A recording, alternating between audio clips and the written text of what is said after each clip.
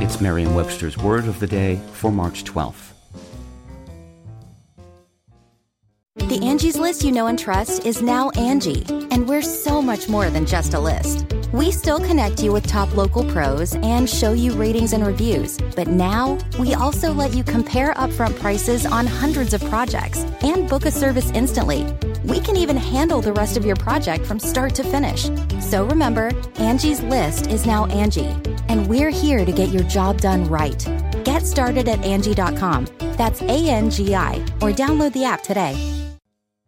Today's word is retronym, spelled R-E-T-R-O-N-Y-M.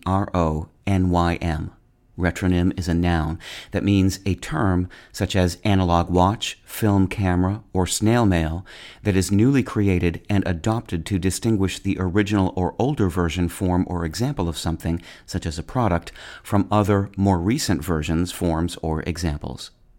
Here's the word used in a sentence by Jeffrey Nunberg in Going Nuclear, Language, Politics, and Culture in Confrontational Times. You can get a good sense of the pace of change over the past century just by looking at the retronyms we've accumulated. New technologies have forced us to come up with terms like steam locomotive, silent movie, manual transmission, AM radio, day baseball, conventional oven, and acoustic guitar. Remember way back when cameras used film? Back then, such devices were simply called cameras. They weren't specifically called film cameras until they needed to be distinguished from the digital cameras that came later.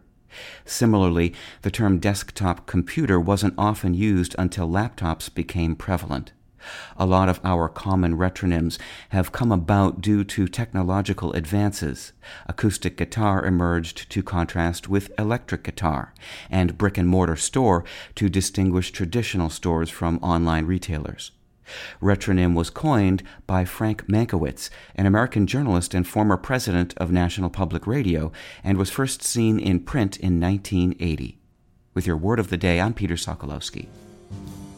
Visit Merriam-Webster.com today for definitions, wordplay, and trending word lookups.